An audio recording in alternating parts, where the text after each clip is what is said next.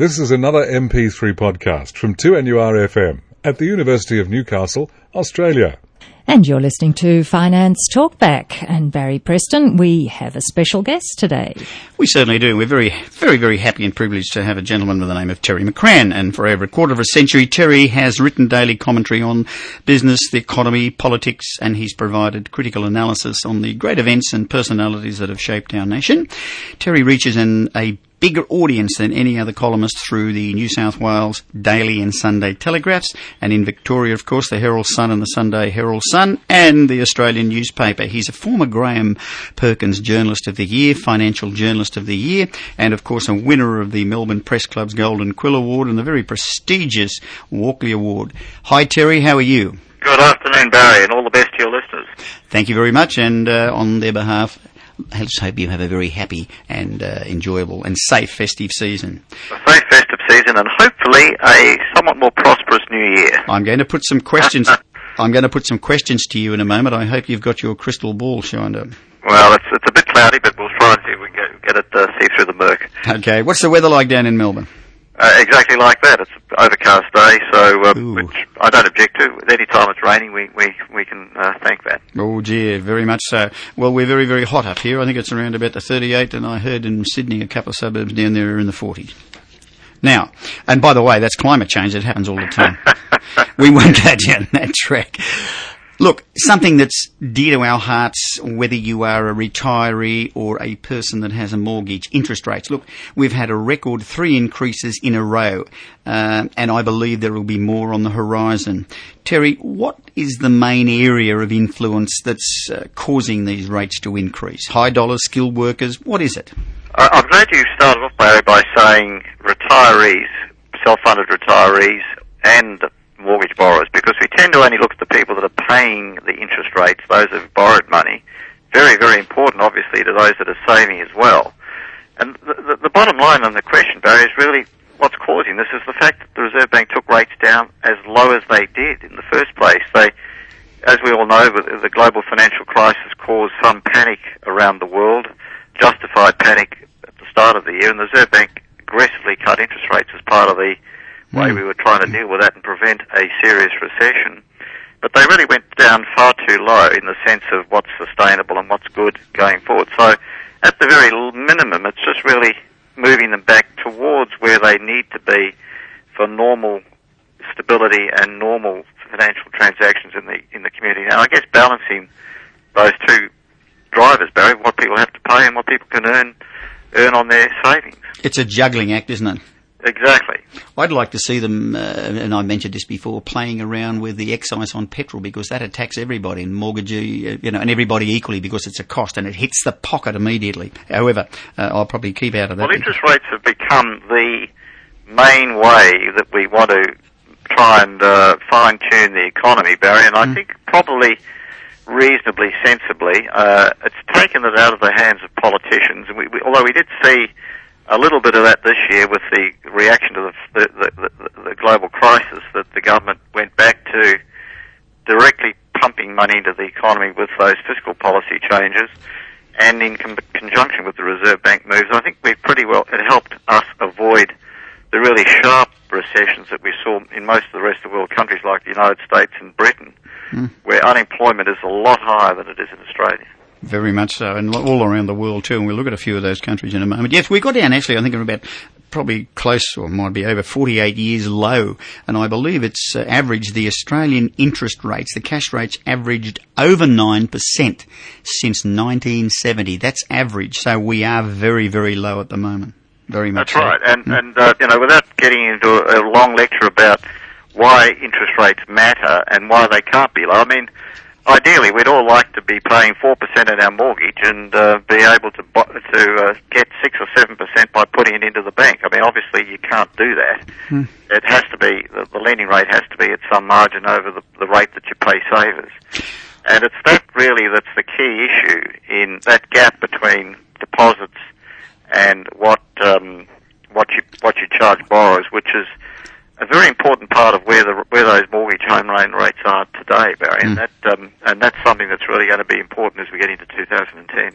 You know, we have seen banks and other lenders and building societies, credit unions increase their rates above official RBA interest rates. We won't pick on any banks or whatever the case, but also I noticed their deposit rates are now increasing, and some of them I've seen at 7% for 6 months. I saw one the other day at 7% for 5 years. Now, they're getting way ahead of what the Reserve Bank is and what actually they're charging for mortgages at the moment. This is getting out of kilter a little bit. Well, you put your finger right on the important driver of this, Barry, and the Reserve Bank number 2 guy, a fellow called Rick Battolino, he's number 2 to Glenn Stevens, the name that everybody would know. He gave a speech 2 days ago, which really highlighted what we're talking about here, or yesterday, I think. It really highlighted the fact, and he went into great detail explaining why those banks were paying those high deposit rates, and the fact that meant inevitably that they would be charging borrowers more than what you might expect from the Reserve Bank movement. So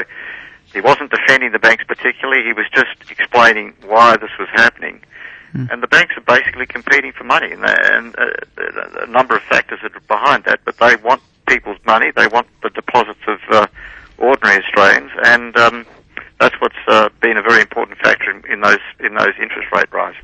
Because banks also borrow on the wholesale markets and the overseas markets, and it's becoming very difficult for people, for the big banks to do that sort of thing these days. Is that correct? Well, exactly. Again, you've highlighted exactly the point, Barry, that one of the reasons why they've gone back to trying to get ordinary Australians to save, and particularly these term deposits of a year or longer, is precisely that the wholesale markets where they've been tending to borrow to fund their lending have become more difficult in the wake of the global crisis. So it's back to home turf.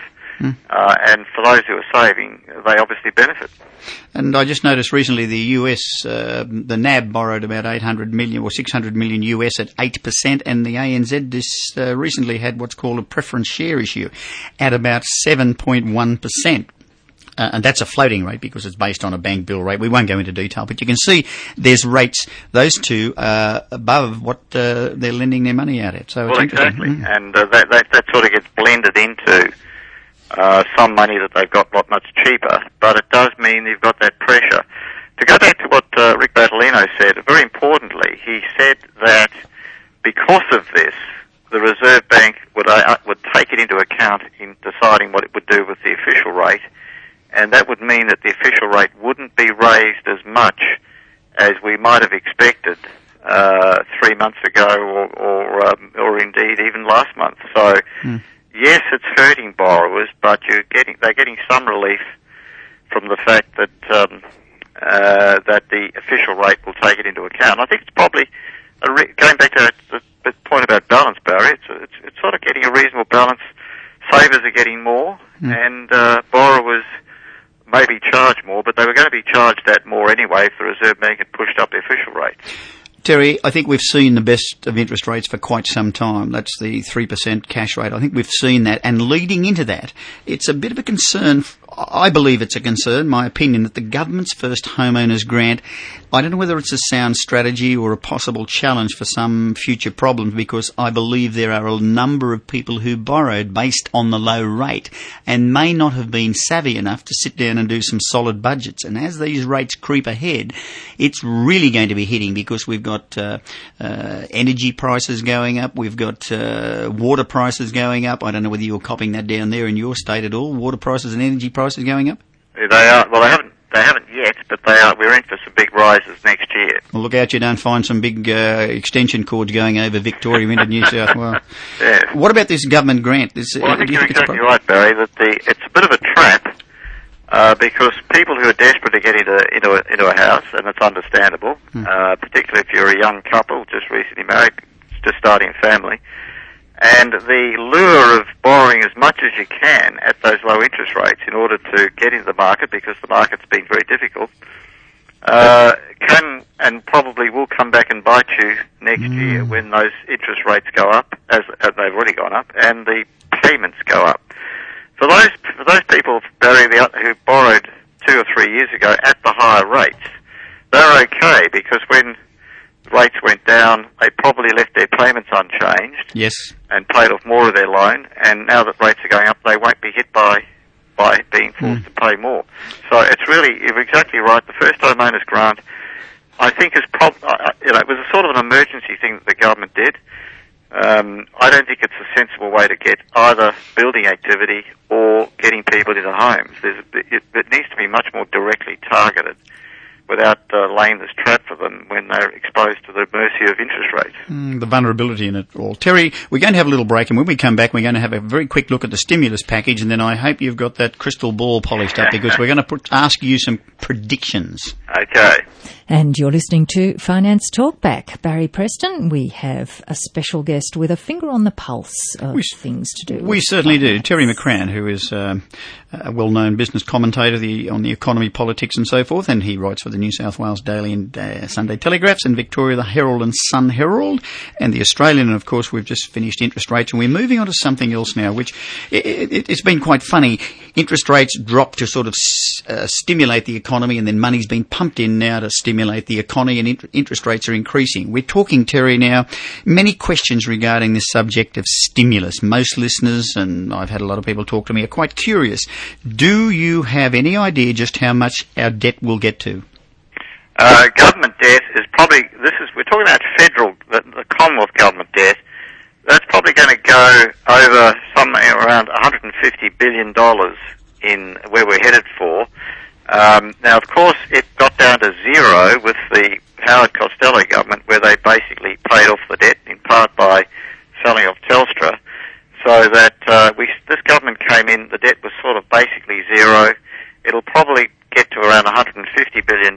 That's the federal debt, Barry, and then, of course, you have to add on the state debt, which in aggregate and across the states is looking like it's going to grow, because the states have been profligate when the good times are rolling, and now they've got to pay the piper and try. And obviously, we'd like them to build more hospitals, build more roads, build more infrastructure. But something's got to suffer. I mean, debts have to be repaid, so how will it be paid back over time? The question starting to come from a lot of people is higher taxes? Well, it's less. You don't really have to pay the debt back, provided it doesn't get to extraordinary levels. But what you do have to pay, Barry, is the interest on the debt. And that higher interest on the debt comes in two ways: either higher taxes, as you say, or they cut services. And that's a reality that we're going to have to face. That as we go forward, the interest payments are going to be significant, and that will impact on services. And rather than raise taxes, they'll just let the normal sort of creep of increases take place. So we can forget about getting tax cuts, as we've had in the last, every year for the last half a dozen years. We'll forget about seeing any further tax cuts, I think, pretty much for the next 2, 3, 4, 5 years. Yeah, I'd say so. Terry, another thing you often hear people say, look, let's pay it back. Let's just print more money. Is that real or a fallacy? And if they did, what damage would that do? Would it bring in another Zimbabwe? Well, that's the ultimate destination if we go down that path. No, it's not a sensible thing to do, to print more money, and it's not really a practical thing. And I don't think anybody's suggesting that in Australia. Again, we've got to remember we're in pretty good shape compared to other countries, and that's sort of exactly what they're doing in America, which could have all sorts of negative consequences, not only for America, but for the rest of the world. But down here in Australia, no, we don't have to go down that path, and we won't. Here we go, Terry. Look, you're a fairly well-known analyst, commentator. You state the obvious. You're well thought over regarding your opinions. You never sit on the fence and get splinters in you-know-what. I'm going to put some things to you at the moment. The Australian economy. What is our biggest challenge for 2010? Oh, that's a big question, Barry. I don't know that I can name a single biggest challenge, but clearly it's sort of being prepared for all the uncertainty that the rest of the world can throw at us. I mean, if you go back 2 years, no one saw this financial crisis coming, and fortunately, we were in great shape to meet it. And the outcome is pretty good. If your listeners will feel that yes, they might have suffered some pain, but nothing really dramatic, and nothing like we had in 1990. So it's really, the challenge is to have the flexibility, I think, to meet the uncertain things that can happen, rather than nominate one in particular. But clearly, it's sustaining the strength in the economy. And I suppose if you really ask me to nominate one, it's getting the infrastructure right, because that's the sort of building block, that's the skeleton on which you build an economy. So if we don't have infrastructure, we don't have economic growth, we don't have jobs, we don't have business activity. Having said that, you mentioned the things that other countries can throw at us. Individual economies. There's some unusual things happening outside of Australia. They talk about the BRIC, the BRIC, the Brazil, Russia, India and China. That's growing and could be a fairly powerful influence on the world? Well, absolutely. And I suppose this is the biggest uncertainty.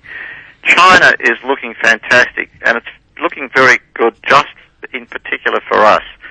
Now, yes, it causes some issues in places like the Hunter. If you're going to build a new coal mine, or you're going to build the infrastructure to go with that, causes issues in the local community. But looking at it from Australia as a whole, we have the resources that China wants to develop the same sort of standard of living that we've got, and that's been very important in keeping us going through 2009. And clearly, it's what happens in China, not only in 2010, but the rest of the new decade is going to be absolutely fundamental to what actually happens in Australia. So it's the most important of the BRIC countries, but then India's coming out behind, and I was just going to say, Russia are also trying to get in the same path. Because I'm reading stories that India is going to be bigger than China in time, population-wise. That could be another concern, population. But anyway, what can one do? Well, it's not something we can do anything about, obviously, the Chinese and Indian populations. But yes, you're right that. But at the moment, it's China. I mean, China's the really dominant player, the powerhouse, and India's coming up behind it, because China is now our biggest trading partner. Now, China's our biggest market. It's bigger than any other market. It's bigger than Japan, which for the last 20 years had been our biggest market. They've been asleep for a long time, Japan. I wonder when they'll wake up, but that's another story too. There's one now that's called PIGS, P-I-I-G-S, Portugal, Ireland, Italy, Greece and Spain. Now, these guys are in a lot of mess. They are, and they don't pose a direct threat to us in the sense that we have big trading relationships with those countries, but clearly they pose an indirect problem in terms of financial instability and meltdown. As we discovered, Barry, it was unemployed car workers in Detroit who'd borrowed on these subprime loans that really triggered this whole meltdown process. So people in Ireland defaulting on loans, people in Spain having problems, and Greece, which is threatening to become the first country to actually default, could cause that problem. But at the moment, it's a risk, but not something that is going to happen next week. And the USA can't keep borrowing, for goodness sake. I've seen a clock that ticks over there, and it's frightening. Well, there again, you get back to this issue of the USA printing money. And on one level it can do that because the US dollar is the world's currency. But obviously, if you undermine the people's confidence in that currency, that's going to come back in disastrously, not only for America, but for us as well. Again, a huge problem going forward, but not one that's going to really, come up and bite us in the next month or two. No. Now, if I was to ask Terry McCrann a wish for 2010 as far as the world economy is concerned, or something about the world economy, what would you like to see? I would think my most important wish, Barry, is for people to start taking some hard decisions. Yes, we had all this massive spending to offset the worst of the global meltdown, but that has basically been dealt with, certainly in terms of avoiding a disaster. But if we don't start taking some medicine now, we're going to brew even bigger problems 2, 3, 5 years down the track. So I would like to see the major countries doing what we've been doing, which is actually to start lifting interest rates, because you can't keep them where they are forever. You're going to build bubbles across the economy, and that gets you into even more trouble. I'd like to see governments around the world actually start to tighten the belt a bit. to actually be prepared to look beyond the current crisis and to deal with, to try and set up a sustainable, prosperous future. Terry, thank you very much indeed for your commentary. We certainly do enjoy it. I get a lot of comments from our clients and listeners that they thoroughly enjoy listening to you. On behalf of everybody from the Hunter Valley, and especially our listeners on 2NURFM 103.7, to you and your family, a fabulous Christmas, safe, festive season, and for 2010, a fabulous year. Well, thank you, Barry. I've much enjoyed talking to you, and I hope it's been of value to your listeners and of some enjoyment as well, and I certainly wish them the best for 2010. I mean, if we go back a year, Barry, we probably thought this was going to be Armageddon. The sky was falling, Chicken Little. And it was for a couple of months at the beginning of the year, but then things started to improve, so I would hope that we can keep that process going next year. Terry, thank you very much. Keep safe. Bye-bye. And a very happy Christmas. Thank you, Terry McCrann, and you heard him on Finance Talkback on 2NURFM 103.7.